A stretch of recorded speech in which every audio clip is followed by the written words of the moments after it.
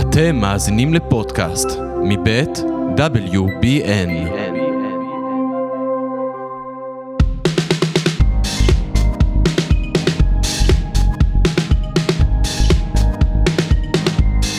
אז ברוכים וברוכות הבאות לעוד פרק של הכל מוזר. הכל מוזר. וואו, ממש. רגע, אריאל, עוד לא הצגתי אותך. דקה. כן, יש פה אריאל בהפתעה. שנייה.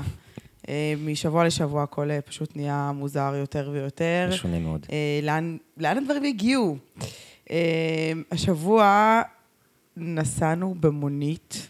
אוקיי, כן, יש קטע כזה, זוכרים שדיברתי על המיני קופר, שאני לא רוצה להזיז אותה, ואני לא רוצה להרגיש נהגת רשלצית.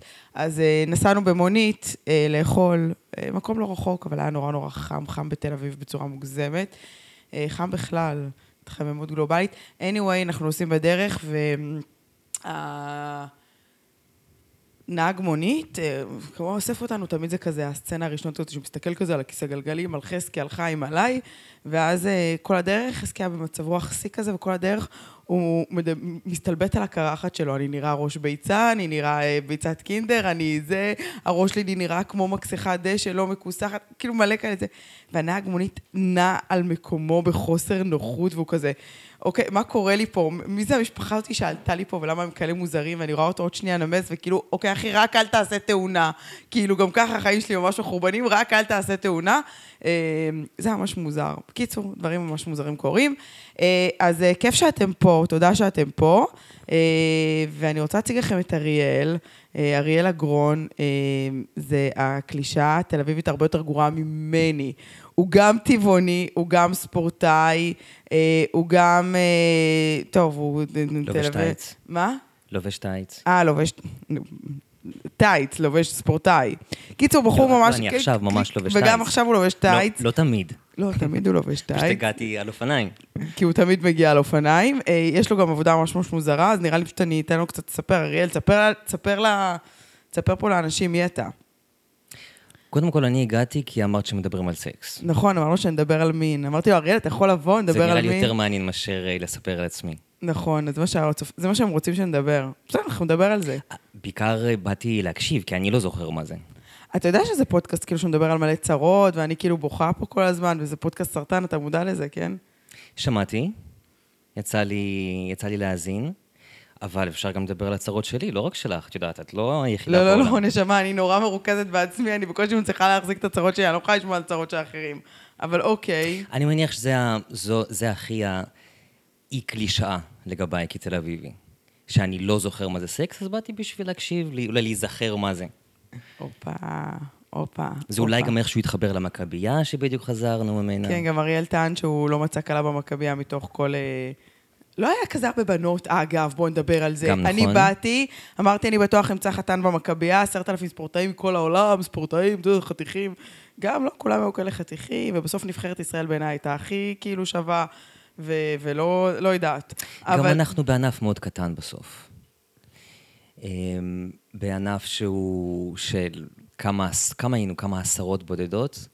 נראה לי הרוב החתיכים והחתיכות בכלל היו בכדורגל, בכדורעף, בטניס, שלוחן אפילו.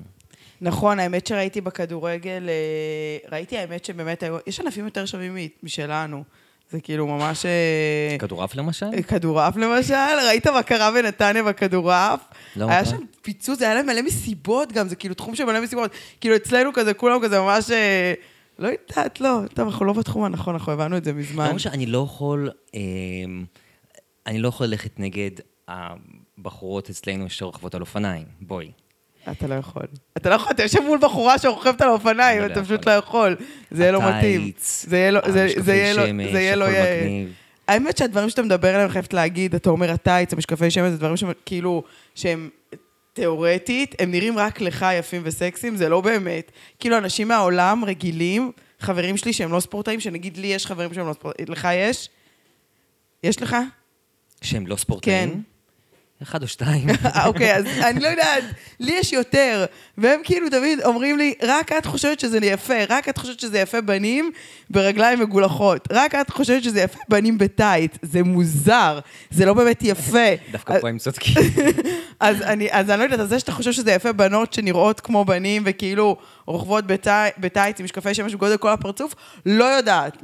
יש הבדל בין בנות בטייץ עם רגליים שריות מרכיבות ארוכות מאשר בנים בטייץ.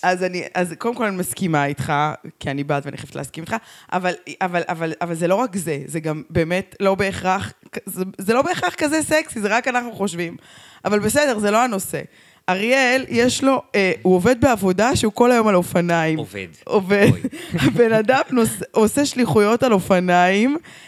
אוקיי, זה חלק מהקלישאה התל-אביבית שלך, אבל תספר, מה אני צריכה לדברר אותך? לא הבנתי, בשביל מה הבאתי אותך? דבר, תספר מה אתה עושה. כי פעם סיפרתי לחברים שלי שיש לי מישהו שאני מכירה, שזאת העבודה שלו, לא, הם לא האמינו לי.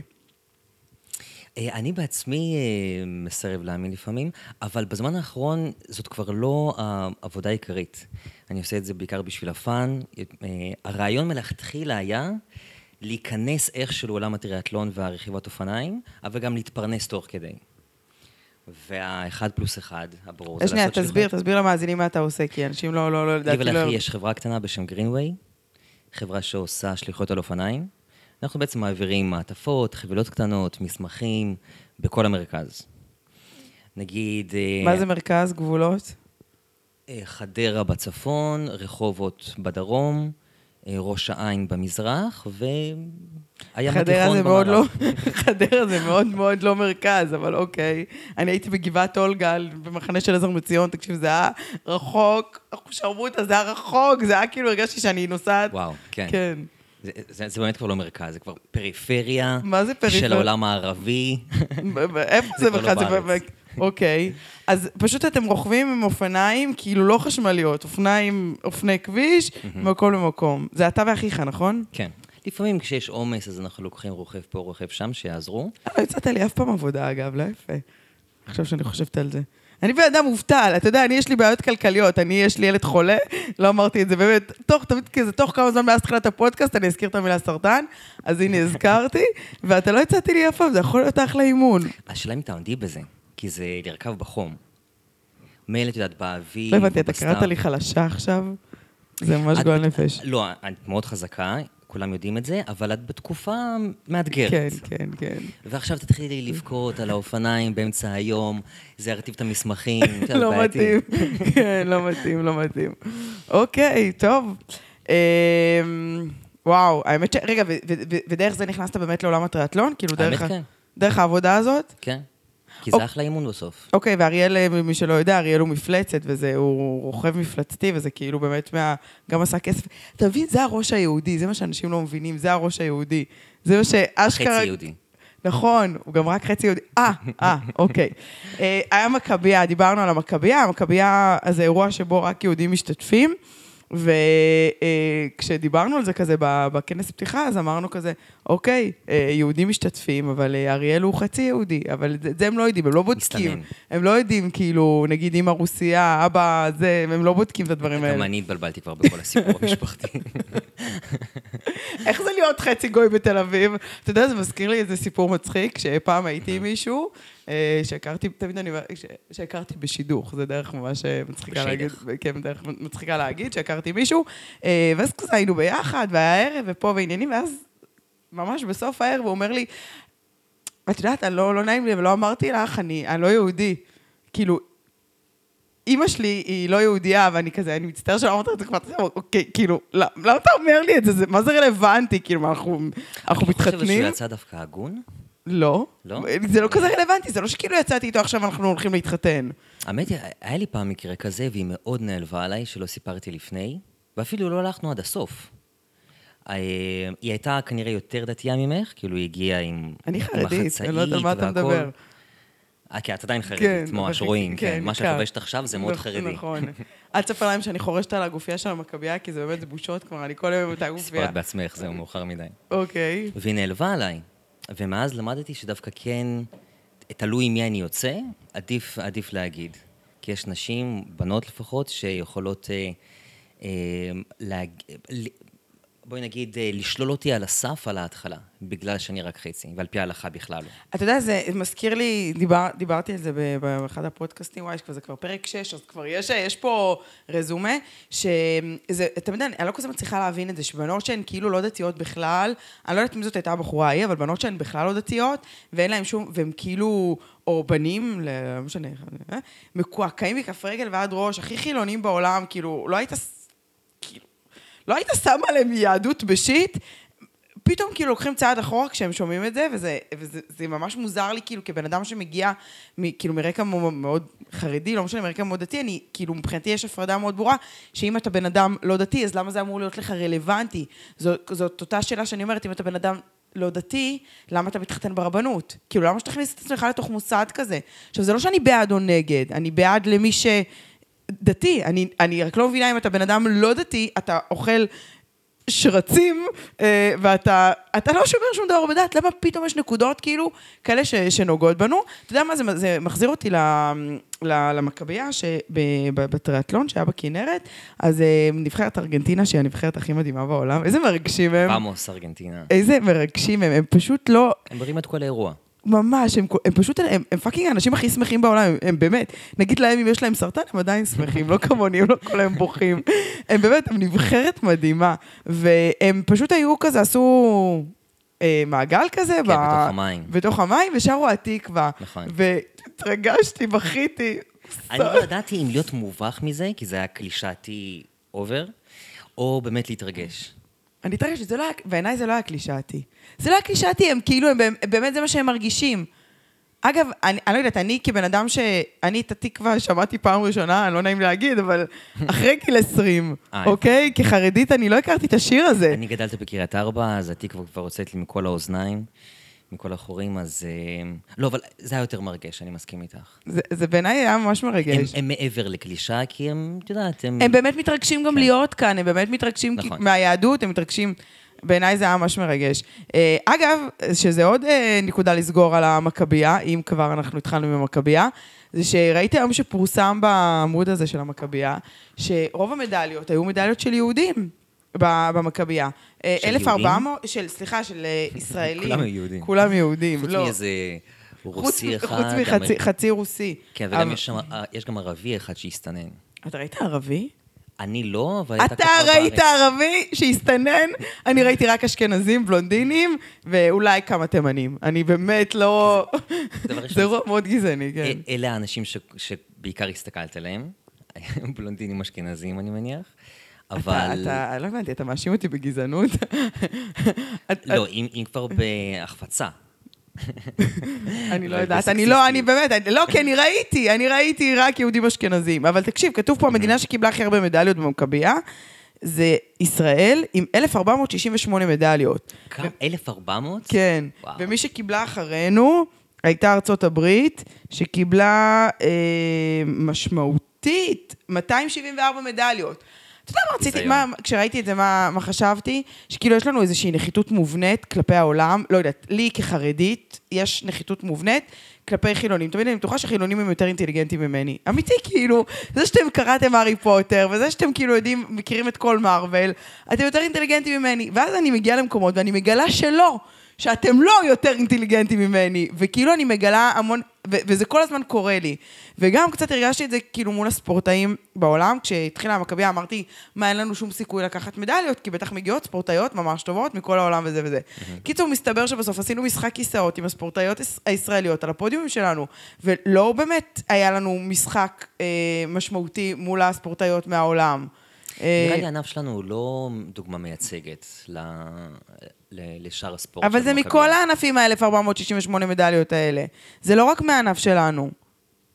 עוד 3 שנים אחרי התקופה של הקורונה, כשזה כבר יהיה, את יודעת, ממש מאחורינו, יהיה צריך להסתכל מה יהיה מאזן הכוחות אז. למה אתה חושב שזה שונה? אני לא בטוח שהגיעו הרבה אנשים מחול הפעם. היה 10,000 ספורטאים. וכמה היו ישראלים לעומת מחול? כי אנחנו יודעים שהנבחרת הכי גדולה הייתה מארצות הברית, 1,200. נכון, והיה להם רק 268 מדליות. כן, מעניין. אני אומרת שכאילו יש איזשהו משהו מובנה, טוב, זה ממש מצחיק שאנחנו כאילו מדברים על מדליות וסופרים כמו איזה ילדים בגן, אבל אמיתי, כאילו, זה עשה לי כזה מחשבה על זה שאנחנו פאקינג טובים, וכאילו אנחנו צריכים להרים ראש ולהגיד, וואלה, תמיד אנחנו מסתובבים בחו"ל, ואנחנו מרגישים, לא יודעת, אני מרגישה כזה נחיתות כלפי האמריקאים השמחים האלה, לא יודעת, שמדברים כזה בביטחון, והכל אצלם זה אמייזינג, וכאילו, הכל אצלם זה וואו, וכאילו, אנחנו יותר טובים, אנחנו היינו יותר טובים מהם, נקודה. שאת ממעיטה בערך המדליות? לא, יש לי מדליה אחת שהתרגשתי ממנה רצח. זה ממש מוזר. מה? לא, אני לא ממיתה בערך המדליות, אני חושבת שזה משחק, כאילו, שזה קצת ילדותי לדון בזה, אבל... האמת זה אחד הדברים הכי מוזרים אצלנו בספורט, המרדף הזה אחרי המתחות האלה, לחזור איתם הביתה. מה זה? זה ממש מוזר. תראה איך זה מקשט לי את הסלון.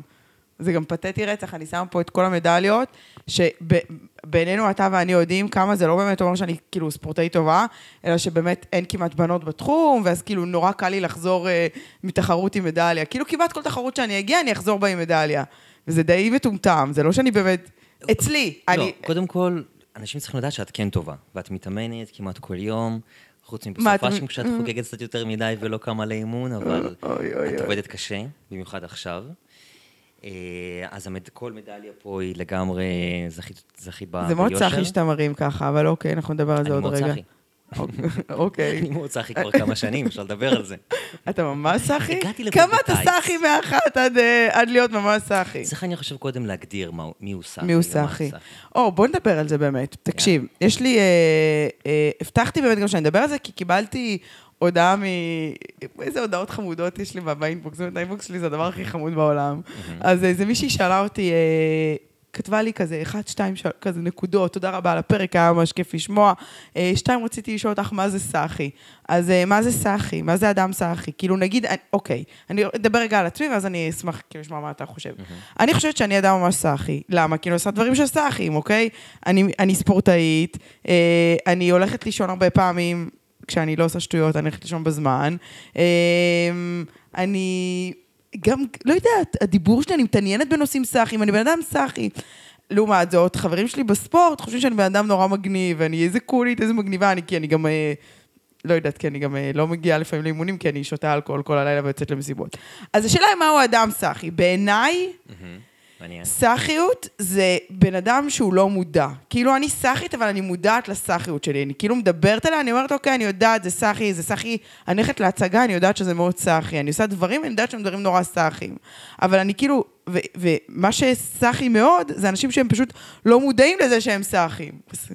זה מובן מה שאמרתי? כן. בטח, ואני מאוד מסכים עם זה. נראה לי קודם צריך להגדיר אולי מי הוא לא סאחי. נגיד, לא כל מי שקם ב5 בבוקר, זה לאו דווקא אומר שהוא סאחי. לא כל מי שלובש טייץ, הוא סאחי. אלא אם כן הטייץ הוא לבן. ואז הוא בוודאות סאחי. כן. כלומר, יש גבולות לזה. זה לא כזה שחור ולבן. אני כן מאוד מתחבר לזה שסאחי זה עניין של מודעות. נגיד מישהו, הייתי אומר שמי שפחות מודע לעצמו וחי באיזה סרט, אז אנחנו נקרא לו סאחי. בגלל זה נגיד עורכי דין, שהפרספקטיבה שלהם היא מאוד מאוד ספציפית, והם גם מתהלכים עם איזה הרגשה שהם מלכי העולם, והם בסרט של עצמם. גם פוליטיקאים ככה, הרבה מהספורטאים שאנחנו מכירים הם ככה גם. זה סאחיות. אגב, לא כל מי שהוא סטלן, הוא לא סאחי.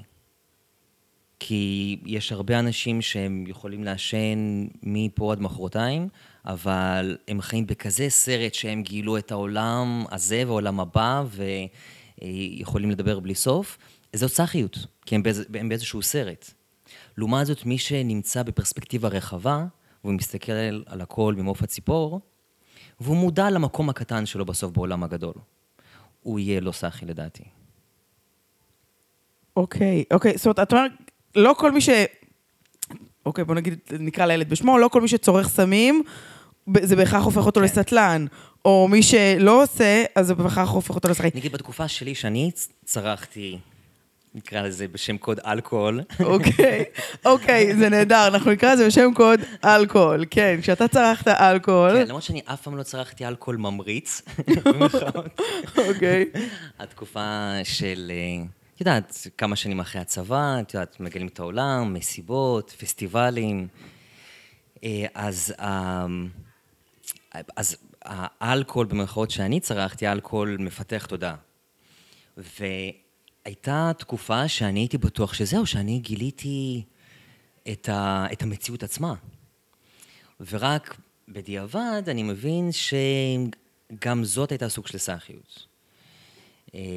בכלל לחשוב על משהו שהוא אמת מוחלטת. אני מנסה פשוט עוד אני מנסה להבין מה אני יכול להגיד, מה אני לא יכול להגיד. אתה קודם כל אתה יכול להגיד הכל, אוקיי? כי הכל מוזר גם, אתה יכול להגיד הכל. וחוץ מזה, אתה חתמת שאתה אומר הכל, שאתה כאילו לא, אתה חתמת לי במסמך. אז בעצם מה שאתה אומר, שבסוף זה לא, זאת אומרת, אין באמת הגדרה למה זה או מי זה סאחי, זה פשוט, בסוף זה עניין של מודעות, כאילו איפה אתה רואה את עצמך בתוך זה. אין מעשים שהופכים אותך לאדם סאחי, יש מחשבה שהופכת אותך לאדם סאחי. זה פשוט לא להיות עם האף בשמיים. זה להיות מודע לעצמך. נגיד מי שקורא לעצמו יובלוס בפוסט בפייסבוק, אז זה מאוד סאחי. אבל אם יובלוס כותב על עצמו יובלוס בפוסט בפייסבוק, אבל גם מסתלבט על זה שהוא קורא לעצמו יובלוס, אז זה... בכלל, הומור עצמי זה הדבר הכי טוב. וזה מבטל סאחיות. נכון, זה יפה. הומור מבטל סאחיות, אני מסכימה. נגיד, כאילו, יש לי הרבה פעמים שאני כזה... הומור זה בכלל הפתרון להכל. נכון, גם, אגב, אז התמודדות אולי עם הסרטן. אז נכון, אז תמיד כזה שואלים אותי, מה שלום הבן שלך? ואני כזה, עדיין יש לו סרטן. וכזה, אנשים כזה בא להם למות, הם עושים לי כזה פרצוף של כוס עמק. למה? ואני כזה, כן, כאילו, מה את רוצה שאני אגיד לכם? לא, הוא בסדר, אנחנו מתמודדים, אנחנו רואים את הסוף. לא, אנחנו פאקינג לא רואים את הסוף, אנחנו קשה לנו רצח, אנחנו כאילו, אין לנו אוויר. אז הומור זה ממש מעולה. אגב, יש לי איזה כל הזמן כזה דיון עם עצמי לגבי הרשתות החברתיות שלי, שאני כזה מתחזקת. לפעמים זה נראה לי כזה, לעלות נגיד תגובות שאנשים, נראה לי תעופה עצמית, כאילו, עוננות עצמית, כאילו, ברמה הכי גבוהה שיש. אבל אם אני כותבת שזאת עוננות עצמית, אז לפחות אני מודעת לזה שאני עכשיו בעוננות עצמית. וזה קצת רע, אבל חשוב לי גם להראות את התגובות, וחשוב לי, גם, אני אגיד את זה הכי, כאילו, על השולחן, אני רוצה שזה יהיה ויראלי, ושיותר אנשים יאזינו לזה, ואני מקבלת מלא פידבקים חברים. אז ברור, כל אחד שהוא כותב משהו, או שהוא מעלה משהו לרשת, הוא לא מעלה את זה בשביל עצמו, הוא מעלה כאילו לקבל אהבה מהקהל. אני חושב שגם רצון ללייקים זה סוג של סאחיות. כלומר, בן אדם יכול להיות הכי לא סאחי בעולם, הכי מודע לעצמו, הכי עם פרספקטיבה בריאה, אבל עם נגיעות סאחיות במהלך היום. כולנו לוקים בזה, זה בסדר, גם אנחנו בני אדם. אנחנו בני אדם, מותר לנו להיות סאחים לפעמים, זה נהדר. גם רכיבה יכולה קצת להוריד סאחיות, או מאוד להרים בעצם. לא, אפשר לחזור מרכיבה. אתה יודע שאני קיבלתי מלא אנשים, זאת אומרת, כאילו, אנשים שעוקבים אחריי, שאמרו לי שכשהייתי טריאתלטית בלתי נסבלת, וכל הזמן מעלה רק תוכן של ספורט, הם כאילו שמו אותי על מיוט, ומאז שיש לי סרטן, הם כאילו החזירו את המיוט, אבל טוב, זה גם בלי קשר, כי סרטן זה ממש מוכר. אז כאילו, אבל אנשים גם לא אוהבים, כאילו, גם רק, איזה תותחית, אני קמתי ב5 בבוקר ועשיתי ספורט, די סתמי, מי את? בחירה שלך, את בחרת לקום ב5 בבוקר ועשות ספורט, לא כל הכבוד לך. אגב, אתמול, אני מאוד אהבתי את הסטורי שהעליתי אתמול, הנה, אני מרימה לעצמי, איזה קסומה אני. הלכתי למכון, ורציתי להעלות סטורי שהייתי במכון, גם הייתי אחרי אימון, והייתי נראית ממש טוב, ורציתי כזה להעלות את התמונה, אבל אמרתי, כאילו, מה אני על זה? אז כתבתי רגע, אני אקריא את זה. אבל זה... רגע, דקה, כי בעיניי זה היה ממש מעולה. אז ממש אני אפתח לי את האינסטגרם. אוקיי, השביזות שלי לא האמינה שדרדר לכאן היום, אבל האובססיה ניצחה, תמיד הלכו אחרי האובססיה.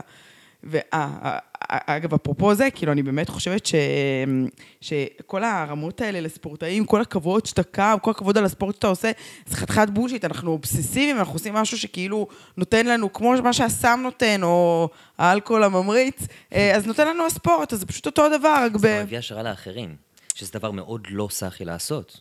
להביא השראה לאחרים, זה הכי סאחי שיש. באמת? נראה לי. טוב, תלוי מה ההשראה ואיך עושים את זה, אבל... אנשים צריכים היום השראה, את לא חושבת? אני, לא, תמיד שאני אומרים לי שאני מעוררת השראה, זה כאילו הכי מעליב אותי בעולם. אני אמרתי לך את זה. נכון, זה מאוד העליב אותי. נו, ואז לכן אמרתי לך, לא רוצה להיות חברה שלך. את מעוררת השראה, ואני גם כתבתי לך את זה, באיך שאת מקבלת את הצרות שלך, הקטנות. זה הגיע שליח עם הוולט, ואני אומרת לילד, אל תאכל, כי אני באמצע להקליט פודקאסט, כאילו, באמת, איזה... אז יש לך סרטן, תחכה קצת. תחכה קצת, אז מה שאתה חולה. נורא והיום.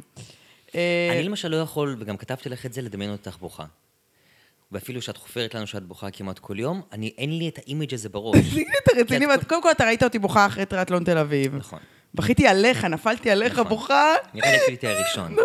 נכון, אתה וסניר, את בוכה. כן. לא, אני כל היום בוכה. אתמול ישבתי במשרד, וסתם, אני כותבת טקסטים. אגב, דקה אחרי שבכית, התחלת לצחוק. שזאת השראה. אבל אל תגיד לי את זה, כי זה מעליב אותי, זה גורם לי לחשוב שאני אדם נורא סאחי. מעורר השראה זה אנשים כמו סיוון רב מאיר. אני לא רוצה להיות כזאת. וואי, אני עושה לה כבר, אני משחירה אותה כבר שבוע שני ברצף. יונית לוי אגב יותר סאחית מסיוון רב מאיר. לא, יונית לוי היא סתם קשוחה, היא לא סאחית. וואי, היא כזאת סאחית. וגם לשמוע את הפודקאסט שלה מבינים כמה היא סאחית. כי אין שם הומור עצמי. בכלל בפוליטיקה ובחדשות אין הומור. נכון, אין הומור עצמי, נכון, זאת הבעיה. גרומי כזה, כבד ואפור. הם באמת גם מאמינים למה שהם אומרים. אני כאילו חשבתי על זה פעם, כאילו, טוב, הדבר הכי מעליב שיכול לקרות לבן אדם בעיניי זה ללכת לפוליטיקה. וכאילו, אני רוצה את הבן אדם, כאילו, מה הדבר שהכי קשה לי עם פוליטיקה? זה שנגיד, אם אני, נגיד, יציעו לי ללכת לפוליטיקה, יציעו לי פעם, להצטרף לאיזו מפלגה, ואני כזה, ואז כזה, אמרתי, כן, ואז אמרתי כזה, מה, אני אעמוד כאילו על דוכן הענף, איפה שעומדים שם, ואני צריך להאמין במשהו, ולהאמין שזאת אמת מוחלטת. טוב, את מסוגלת. אני לא יכולה לחשוב על משהו שהוא אמת מוחלטת, שכאילו אין בו מלא צדדים. כאילו, גם על הספורט שאני מאוד מאוד מאמינה שזו דרך חיים נכונה, אני חושבת שהיא נכונה לי, אני לא חושבת שאני יכולה להטיף עליה לאחרים ולהגיד, אוקיי, כולם תלכו לעשות ספורט. זו דרך חיים שהיא נכונה לי כבן אדם, היא לא נכונה לכולם, הטירוף הזה שאנחנו עושים. אגב, אני חושבת שכל בן אדם צריך לעשות ספורט. אני חושבת שזה משהו שהוא ממש מציל, אבל אני לא חושבת שמה שאנחנו עושים, אתה ואני ועוד, לא יודעת כמה, 8,000 מטורללים בארץ, זה הדבר כאילו הנכון לעשות אותו. אגב, אפרופו ספורט מציל, ובאמת, זה מסר שנורא בא לי להעביר אותו לעולם. מאוד בא לי להגיד לעולם שהספורט הוא מציל. עכשיו זה השלב הסאחי של הפודקאסט. אוף, נכון. חשוב אבל, חשוב. זה ממש חשוב. גם חשוב, אמרו לי שחשוב לתת ערך. אז מה, אנחנו סתם מדבר כל היום על סאחי, לא סאחי ועל מין, ואז כאילו, איך ניתן ערך לאנשים בפודקאסט? אז הנה ניתן ערך. anyways, יום חמישי היה באמת, כל יום אני אומרת לכם שזה היום הכי נוראי בעולם, אבל באמת שבוע שעבר זה היה, תמיד כזה אומרים, אתם הולכים לטיפול, יהיו שיהיה בהצלחה, הטיפול זה לא החלק הקשה, מה שקשה זה השבוע שאחר כך, הריקושטים והתופעות לוואי, זה באמת אלוהים שישמור ויציל. חזקי עשה פה שביתת רעב, הוא לא הסכים לאכול 3 ימים ברצף, עכשיו הוא קיבל קלוריות, זה לא שהוא ימות בגלל... נכון, יפה, אריאל רואה פה, הפקות אינשור למיניהם, אז כן, אז הוא קיבל, אבל הוא ממש ממש כעס, והוא כעס עליי, שאני מאפשרת לכל הטרור הזה לקרות, וקיצור, באמת, הוא לא הסכים לראות אף אחד, הוא כעס על השמאלנים, הוא כעס על הימנים, מי שעוקב בסטורי רואה, הוא כעס על הכל. היה פשוט נורא והיום, כאילו כל הזמן לא ידעתי איך אני עוברת את השעה הקרובה, לא את היום הבא. זוועת עולם, בכיתי מלא, אין לך את האימג' הזה בראש, אומרת לך, בכיתי מלא, ערימות, כמויות. אמרתי מקודם שכאילו ישבתי במשרד אתמול, סתם כתבתי טקסט, ותוך כדי אני בוכה, ואז לוקה שואל אותי, מה, את בוכה? אני אומרת לו, מה פתאום, אף פעם, וכזה. קיצור, כל מיני כאלה פרצים קטנים. anyways, ואז בשישי בבוקר, ואז בחמישי פשוט נטרקתי לישון מוקדם, כי הייתי פשוט גמורה, ושישי בבוקר, אמרתי, אוקיי, הלכתי כבר לישון מוקדם, לא התפתיתי לצאת ולעשות שטויות, אז יופי, זה בוקר טוב לעשות בו ספורט, ויצאתי לרכוב עם חברים, שהם לא מהקבוצה שלי, והיה ממש כיף, ואז חזרתי, הלכתי למכון, הייתי כולי כאילו, זה היה כזה רצף של אימונים, פשוט עשו לי טוב, אז חזרתי הביתה, נורא מוארת, עוד מילה נוראית להגיד, חזקי איכשהו, לא יודעת, נדבק מהמצב רוח הזה, ואז הוא אמר לי, יאללה, בוא נצא לאכול ארוחת בוקר, ויצאנו לאכול בחוץ אחרי באמת המון זמן שהוא כאילו לא הסכים בכלל לראות כלום, והלכנו כיכר דיזינגוף, וישבנו ואכלנו, וכאילו, היה איזה בוקר נורא נורא טוב, ואתה אמרתי, עוד פעם הספורט הזה, שכאילו מציל אותי פעם אחרי פעם. ואז הם הלכו לאבא בצהריים, ואיך שהם הלכו, פתאום הבנתי, אוקיי, יש לי סופה של להיות לבד, ולהתפרק, ואז עוד פעם בכיתי, וניקיתי את כל מה שהיה מהשבוע הזה, וכאילו, והתחלתי שבוע חדש, ובאמת, אני באמת חושבת שהספורט, ששוב, שבאמת כל אחד צריך שיהיה לו איזשהו ספורט לעשות. אמרתי לחיים, אתה צריך לבחור חוג ספורט כלשהו. אתמול לקחתי אותו לוולדרום, לקבוצה של אור דיין, כדי שיראה את זה. אמרתי לו, תקשיב, עד יום שלישי יש לך להחליט מה אתה עושה. הוא כרגע גולש, ניסה טריאטלון, ניסה ולדרום, וניסה שחייה. שחייה אמרתי לו שזה לא בחירה, שחייה חייבים בכל מקרה, זה כמו אנגלית.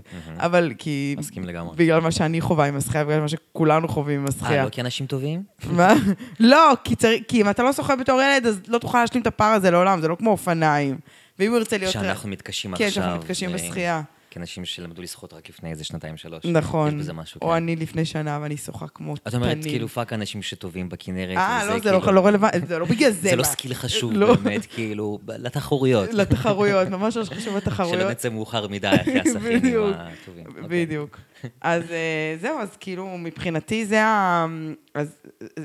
כאילו, זה המסר, זה משהו שהייתי רוצה לצעוק לעולם, אבל שוב, אני לא יכולה להגיד לעולם עכשיו, שומעים רגע לעמוד, נגיד, לצורך העניין, אני מקבלת תפקיד להיות שרת הספורט. מתאים, נכון? שרת התרבות, למה שמישהו לא יציע לי את זה? שרת הספורט, כן, התרבות הייתי... No comment. אולי אפשר להפריד. אז אני לא רואה את עצמי עומדת על איזושהי במה, ואומרת איזושהי אג'נדה, כאילו, אולי אני אדם לא סאחי, אני לא יודע, בלבלת אותי. מה אתה חושב על זה, אגב? הספורט לא הציל את אבא שלי מסרטן. וואו, איזו התחלה.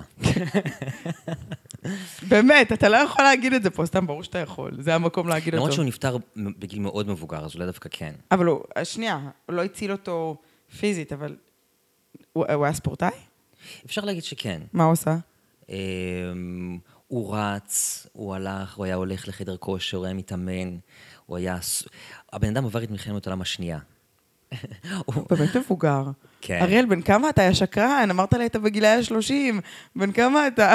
אני קטגוריה 35-39. אגב, זה עוד, לא שואלים נגיד אנשים בטריאטלון בני כמה הם, שאלו אותה באיזה קטגוריית גיל אתה מתחרה, ואז יודעים להניח שהוא בין 35 ל-39, אוקיי, יש לנו טווח. כי זה חשוב. יש לו 3 שנים לקטגוריה הזאת, עד שאני עובר ל-40 פלוס, ואז זה כבר עולם אחר. אבל כן, הוא היה מבוגר. אני נולדתי כשהוא היה בן 50. הוא נולד ב-1935. הוא עבר את כל מלחמת העולם השנייה כילד, והוא עבר את המצור על לנינגרד, את הרעב שהיה שם. אנשים אכלו אחד השני, כאילו היה שם הזוועה. הוא היה אוכל דבק מקירות, מה, אתה בן לניצול? יש לך פאקינג סיפור חיים. אמא שלי הייתה צעירה ממנו ב-20 שנה, וזה יצר סיפור משפחתי מאוד מעניין, הפרגילים הזה, אבל זה כבר לפודקאסט פוליאמוריה אחר. אבל כן, עד יום האחרון שלו עשה ספורט, והוא גרם לי ולאחי לעשות ספורט מאז שאנחנו קטנים. שנייה, אז אתה אומר שזה לא הציל אותו כי הוא בסוף נפטר, אבל... כן, אבל הוא נפטר משברון לב. הסרטן נגרם משברון לב, בגלל שהמשפחה התפרקה, ואם זה לא היה קורה, כנראה שהוא היה ממשיך לחיות עוד. וואו, תגיד רגע, אבל אתה אומר, בסדר, בסוף הוא מת, אבל כשהוא חי את החיים, כשהוא חי אותם, אז הספורט הציל אותו, לא הציל אותו, גרם לו להיות אדם יותר שמח, כאילו... אנחנו צריכים להעביר פה אג'נדה, שספורט זה חשוב, אני לא יודעת מה אתה פה מתפזר לי. כי זה פשוט כל כך, את יודעת, נקודת דעה, אבל... אתה לא יכול להתפזר, אתה חייב להגיד שכן.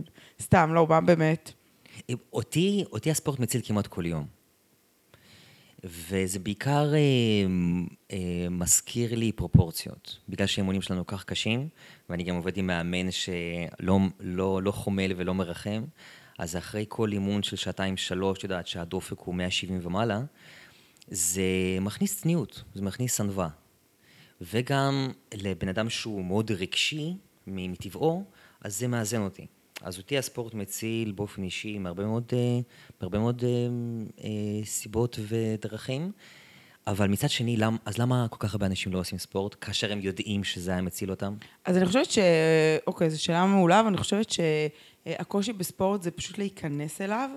כי כולם יודעים איך הם מרגישים אחרי שהם חוזרים מריצה. נכון, אבל ברגע שאתה שם, אוקיי, נורא קשה להיכנס לספורט, ברגע שאתה שם, אז אתה מתמכר, אוקיי? אני זוכרת אנחנו נרקומנים, ללא ספק. יפה. עכשיו, האימון הראשון שלי, כתבתי על זה לא מזמן בטור בשוונג, שהאימון הראשון שלי היה כזה, אני התחלתי להתאמן אגב, כי ראיתי את המשפחה שלי, את ההורים שלי, שהם כזה חרדים, אז המודעות לספורט היא מאוד מאוד נמוכה, וראיתי אותם מתפרקים.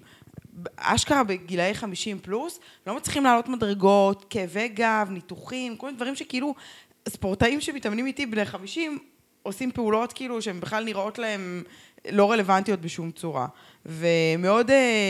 וראיתי את זה ואמרתי, אני לא רוצה לבלות את שארית חיי ככה, אני רוצה לחיות, כל עוד אני אחיה, לא יודעת עד מתי, אני רוצה לחיות אותם בסבבה, להיות כאילו מוגבלת תנועתית, או להיות מוגבלת בכלל, זה נשמע לי הדבר הכי נורא שיכול להיות. זה נראה לי איזו חרדה, כאילו שנמצאת שם, ואז החלטתי שאני יוצאת להתאמן. באתי לאיזו קבוצת ריצה, המאמן שאל אותי, כאילו, זה 5 בבוקר, אני כזה מסתכלת עליו, אני כזה לא הבנתי מה הוא רוצה מחיי, הוא אומר לי, מה המטרות שלך? אמרתי לו, שומע, אם אני אצליח לסיים פה 3 חודשים, מבחינתי זה יהיה מדהים, זאת המטרה, אין לי איזה שהן מטרות על. וכך היה, כאילו, ככה זה התחיל. התחלתי, שבועיים ראשונים היו ממש ממש קשים, גררתי בקושי, שבוע שלישי גם היה קשה, שבוע רביעי כבר התחלתי, זה נהיה כבר קצת מתגמל. עכשיו, הספורט הזה הוא ספורט נורא נורא, בכלל, כל ספורט, אבל ספורט סיבולת הוא ספורט נורא מתגמל. האנדרופינים ישר עולים לך לראש, אתה ישר מבסוט, אתה בהיי, אז כאילו, הסם הזה... אנחנו כשליחים על אופניים, הרבה מהלקוחות בוחרים אותנו, כי אנחנו פשוט יותר נחמדים משליחים על אופנוע, כמו זה שנכנס הרגע, וככה זרק לך את חבילת אוכל. כן, הוולד של חסקי מהנחמה וחצי. חיוך, בגלל האנדרופיני, כי אני בדיוק עושה ספורט. לא, גם כי אתה אדם נחמד. אתה גם אדם נחמד יותר מדי, אגב, אם יורשה לי להגיד. תפסיק להיות כזה נחמד. נחמד לכולם, כאילו, לא צריך. אבל כן, אני מסכימה איתך. וזה ממש ממש חשוב. אגב, את אומרת את זה כמישהי שכבר תקופה, או אולי אף פעם, לא לקחה אלכוהול מפתח תודעה. אף פעם. זה גורם לך להיות נחמד לאנשים. אולי אפילו יותר מדי, אני מודה. תראה, אני חושבת שבסוף הכניסה לספורט היא באמת, המחיר כניסה, התג כניסה הוא קצת קשה, בטח בטריאטלון, שזה ספורט גם שכאילו הציוד בו יקר וזה, אבל לא צריך לעשות טריאטלון, אפשר לעשות כל ספורט אחר.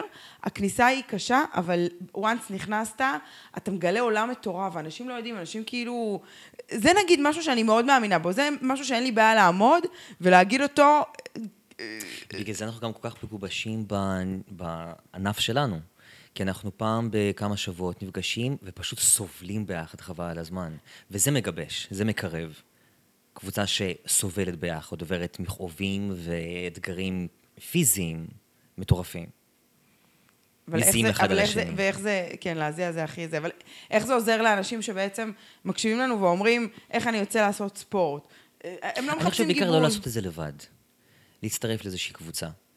בכלל זה עוזר לנו לעשות דברים כשאנחנו יודעים שאנשים אחרים מסתכלים עלינו עושים אותם. בגלל זה יש קבוצות ריצה, קבוצות הרזיה, קבוצות לימוד תורה, קבוצות משהו. זה עוזר לעשות דברים ביחד. אז אני מסכימה איתך, אני חייבת להגיד שבכל התקופה שמאז שחסקי חלה, אני מאוד מאוד סוליסטית בספורט, כי אני עושה מתי שיש לי זמן, אני לא יכולה להתחייב לאימון קבוצה. אגב, יש קבוצות וואטסאפ של הורים לילדים חולי סרטן או משהו כזה? כן. וואלה, ואת נמצאת בהם? לא כל כך, אני לא אוהבת כל כך את הווייב סרטן הזה של... כי זה לא וייבים כמו שיש שלך. זה קצת, כן, אבל זה נושא, זה באמת נושא לפודקאסט אחר, וגם דיברתי על זה וכתבתי על זה גם בשוונג, וגם אני כותבת על זה הרבה ברשת. קצת קשה לי, אני קצת שונה בנוף של האימהות.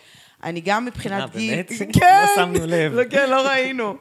גם מבחינת גיל, לפעמים אני יושבת כזה במחלקה, ואני לא מאמינה, כאילו, מה קורה לי? חברים שלי עכשיו יושבים, עושים דברים בתל אביב, ואני כאילו יושבת במחלקה אונקולוגית עם ילד בן 11, שכל החברים שלי הם רווקים. זה באמת, כאילו, אני באמת קצת שונה בנוף, וקצת קשה לי עם זה. עכשיו, אני מאוד מאוד חובת ההורות שלי, אני מאוד אוהבת את האימהות שלי, גם נורא נכנסה לפרונט בתקופה הזאת מאז שחסקי חלה, אבל עדיין כל הווייב הורים הזה הוא קשה לי, אני לא... אני לא מרגישה כל כך חלק מזה, זאת לא החברה שלי. אבל זה כמו סרט שאני אוכלת עם עצמי. יש גם מספיק קבוצות בוואטסאפ גם ככה, את אומרת. זה גם. תקשיב, אנחנו צריכים לסיים, אבל יש איזה נושא שממש רציתי לדבר איתך עליו, ואני חושבת שזה ממש חשוב שהמאזינים שלי ישמעו. לא דיברנו על מין עדיין. לא דיברנו על המין, לא דיברנו על המין. סתם באת, טוב. באתי ללמוד, להיזכר, שמעתי שזה טוב, שזה כיף. אתה יודע, זה ממש מצחיק שכאילו כל הזמן בטוחים שיש פה... אורגיה אחת גדולה. בדיוק, שכל תל אביב היא אורגיה אחת גדולה. עזבי תל אביב, ספורטאים, טריאטלטים. וואו, ממש, כל בטוחים שכאילו בטריאטלון זה כאילו כולם על כולם. שכונת שפירא, כלום, איזה דבר. וזהו, וזה מצחיק, ואז בסוף כולם יושבים, וכל אחד באפליקציות שלו עם עצמו. אגב, שזה ממש מבאס אותי, אני כאילו יושבת, הרבה פעמים אני הולכת נגיד לשבת בבר לבד. לא יוצא הרבה, כי תמיד, כי אני בן נורא חברותי ואהוב, יש לי מלא חברים, אבל סתם, לא באמת, אני פשוט נתקעת למלא חבורות, וכזה, תמיד יש לי מי לשבת. אבל לפעמים יותר שאני הולכת לבד, ואני רואה את עצמי, שאני כזה, שאני באפליקציות, אני לא באפליקציות, אגב. הייתי תקופה ונמאס לי. אין לי כוח לשבת, כל פעם לפתח דיונים עם אנשים מחדש, לא, אין לי סבלנות יותר. אבל הייתי רואה, כאילו נגיד, אני רואה, אני באפליקציות, לפני נגיד תקופה, אנשים באפליקציות, כולם באפליקציות, ואני פאקינג יושבת פה על הבר, וואלה, אני בחורה, אני נראית סבבה, נכון? אני נחמדה, אני נעימה, אני כאילו זה, למה כולם מתכתבים עם אחד עם השני, כאילו, ובאמת כל הנושא הזה של הפנייה הישירה, היא ממש כאילו נעלמה מהעולם. אני מדברת כמו סבתא עכשיו, כאילו יצא לי זקן, יצא לי דודה. בינינו זה עוד נקודת דעה, כאילו, כולנו חווים וחיים את זה, אבל החוויה שלך היא מאוד שונה מהחוויה שלי, כי את בחורה שנראית טוב, מאוד חברותית, גם מזמינה. אני בחור, בארץ לא מתחילים איתי. זה לא אירופה, וזה לא ארצות הברית, וגם לא יודע, ניגריה או דרום אפריקה. כאן מצופה ממני לעשות את זה. נכון, ואתה עושה את זה? אני לא עושה את זה. אוקיי, נו, אז זאת השאלה אליך. בשביל זה קיימות האפליקציות. לא, למה אתה יושב בבר, ואתה רואה בחורה שנראית טוב, למה אתה לא פונה אליה? מה, אתה מפחד שתגיד לך לא?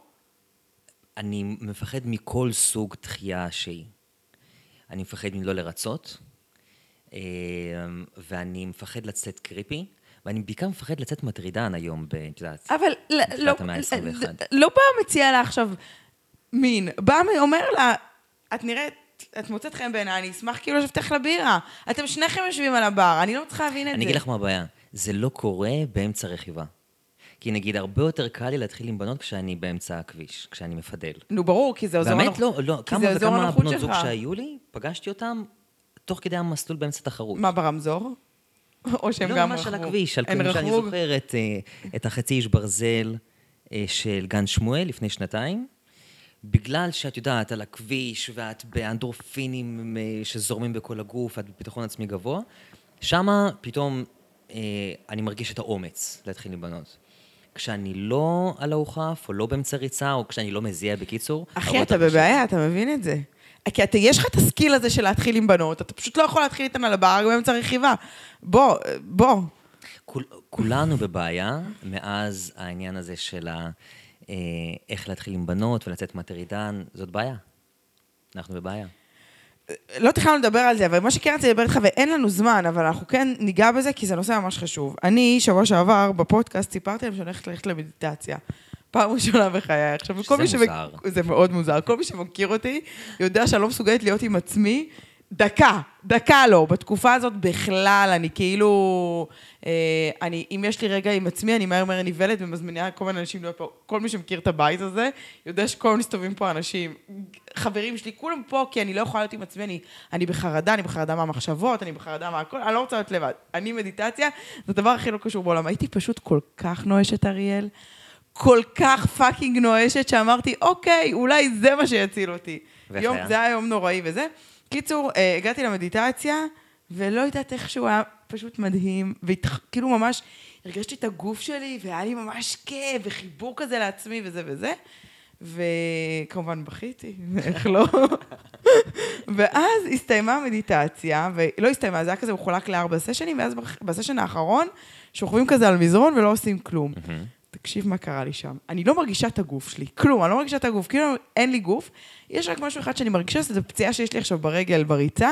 אני מרגישה חזק את הנקודה של הפציעה, ועוד 2 נקודות בגב תחתון שמקרינות כאילו על אזור הפציעה, שבכלל לא ידעתי שכואב לי בגב תחתון, אבל כאילו, זה כזה, כאילו הגיע משם. ואני כזה, אוקיי, וישר מגיעות לי מחשבות פרקטיות, כי אני בן אדם פרקטי. אני ישר כזה, אוקיי, אני אלך להנר, ואני אגיד להנר, שזה הפיזיותרפיסט, אני אגיד לו, זה מגיע מכאן, אני יודעת, זה וואו, זאת הייתה חוויה מטורפת, וכאילו, ואז נזכרתי בך, שאני יודעת שאתה עושה את כל השיט הזה של ריטריטים, וכל הדברים, כל מיני, מה, אשרמים גם וכאלה?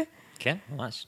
אז פתאום אמרתי, וואי, כאילו, אני חייב לדבר איתך על זה, אז לא הספקו לדבר על זה, אז הנה, תן אבל ממש, כי באמת אנחנו, יעזבו אותנו מאזינים, כי חפרנו פה של החיים. כמו מכונת כביסה לנפש, פעם בכמה שבועות, פשוט לזרוק את עצמי לאיזה ריטריט של כמה ימים, וזה יכול להיות בין סופה של 3 ימים, עד 10 ימים של ממש ויפאסנה, בלי טלפון, בלי כתיבה, שזה הרבה יותר קשה לי מאשר זה שלא מדברים עם אנשים אחרים, זה שאני לא יכול לכתוב, אחת מאהבות חיי. אבל אין כלום, אין פוליטיקה, אין טלוויזיה, אין אינטראקציה אנושית עם אנשים אחרים, ופשוט להתרכז במה שקורה בפנים. ואת תיארת את זה מאוד יפה, כי זה בדיוק מה שעושים במדיטציה. לא מנסים לעצור את המחשבות, אלא מתבוננים במה שקורה בפנים. כי אנחנו כל היום, מרגע שאנחנו קמים עד הרגע שאנחנו הולכים לישון, אנחנו מתרכזים בעולם שבחוץ. מה קורה לאנשים אחרים, לאנשים שקרובים לנו, לכאלה שיותר חולים בסרטן, כאלה שפחות חולים בסרטן, טלוויזיה, הכל. ובמדיטציה אנחנו מסתכלים לכמה רגעים, או כמה שעות, או כמה ימים רצוף, מהבוקר עד הלילה, בתהליכים שקורים בפנים, ויש שם עולם מטורף. עולם מטורף. ואחרי כמה ימים באמת מתחילים לצוץ תובנות. בשבילי זה משהו שהוא חשוב לי לבריאות הנפשית כמו הספורט. וואו. האמת היא וואי, זה נושא בפני עצמו, ואולי נדבר על זה פעם אחרת, יותר בהרחבה, אבל זה, אני חייבת להגיד שטעיתי, כאילו מבחינתי, זה נראה לי משהו הזוי כזה, שאנשים פאקינג הזויים, שהולכים בשרוואלים מוזרים כאלה. זה כן, דווקא זה כן. לא, אני יודעת שזה נכון. אנשים הזויים, שרוואלים. אני יודעת שזה נכון, ולכן וגם מה רלוונטי? טוב, אולי גם כי אני כל כך נואשת בחיים, אז כזה, אני מגיעה לכל מיני דברים... אגב, זאת אחלה דרך ללמוד איך להתמודד עם כאב. לראות איך הוא בעצמו עובר, איך קשיים נעלמים מעצמם, כי זה טבעו של עולם, כל דבר עובר. גם הסרטן יעבור, בדרך כזאת או אחרת. כן, זה יעבור. הכל עובר בסוף, ולנו כרוכבים וכטריאטלטים, זה שבעתיים חשוב. כי כשממש ממש כואב, כשהרגליים מתפוצצות מכאב, או הכתפיים בשחייה, שזוכרים שזה פשוט כאב ויעבור, ולא צריך לפרוש, אז לי אישית זה מאוד עוזר בתוצאות בסוף. מדהים. טוב, אריאל, טוב, אתה ממש, אתה באמת שונה בנוף, אתה באמת כאילו נורא מעניין, ואתם רואים, הנה, הראיתי לכם. בגלל זה חצי יהודי, עושה ריטריטים במדבר, עושה אלכוהול, עשה. מפתח תודעה. אלכוהול מפתח תודעה. אתה באמת שונה בנוף, וזה כיף, זה כיף כאילו לדעת שאני לא האדם המוזר היחיד על היד אמוציות, אני כאילו חושב שאני לא בודדה, איזה לא בדידות. אז תודה רבה שבאת, תודה רבה ללוקה, שמסכן, אתה יודע, לוקה, הוא שונא ספורטאים, יש לו שנאת ספורטאים, ולא די שהוא צריך לשמוע כל היום סיפורי סרטן, אז גם עכשיו היה צריך לשמוע שיחה שלמה של סיפורי ספורטאים, וזה נורא, לוקה, אני מתנצלת, אני מבטיחה, לא יודעת, ארוחת צהריים הבאה במשרד עליי, הנה, הבטחתי. תודה רבה למשרדי WBN, הכולל של וולף. הכל מוזר, גולדי. והכל ממש ממש מוזר. הכל כל כך משונה. כן, ממש, אבל... וואי, לא יודעת, האמת שעשה לי ממש טוב השיחה. לך עוד לא, אתה בטח שמעת את זה, שאני לא הולכת לפסיכולוג מאז שיש לי פודקאסט, עכשיו זה נורא והיום, כי אני באמת במצב נפשי לא טוב, אבל זו שיחה הזאת... והיא צוחקת, כן? היא אומרת את זה, וכי הוא נקרא לצחוק, מדהים. אבל השיחה הזאת עשתה לי ממש ממש טוב, באמת, זה כזה פתח לי ממש זה, ואני מקווה שגם לכם. תודה רבה שהייתם פה, אתם מאזינים מהממים.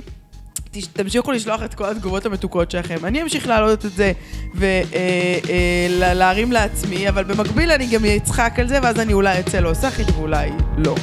אז תודה רבה ותודה לאריאל, ושיהיה אחלה שבוע.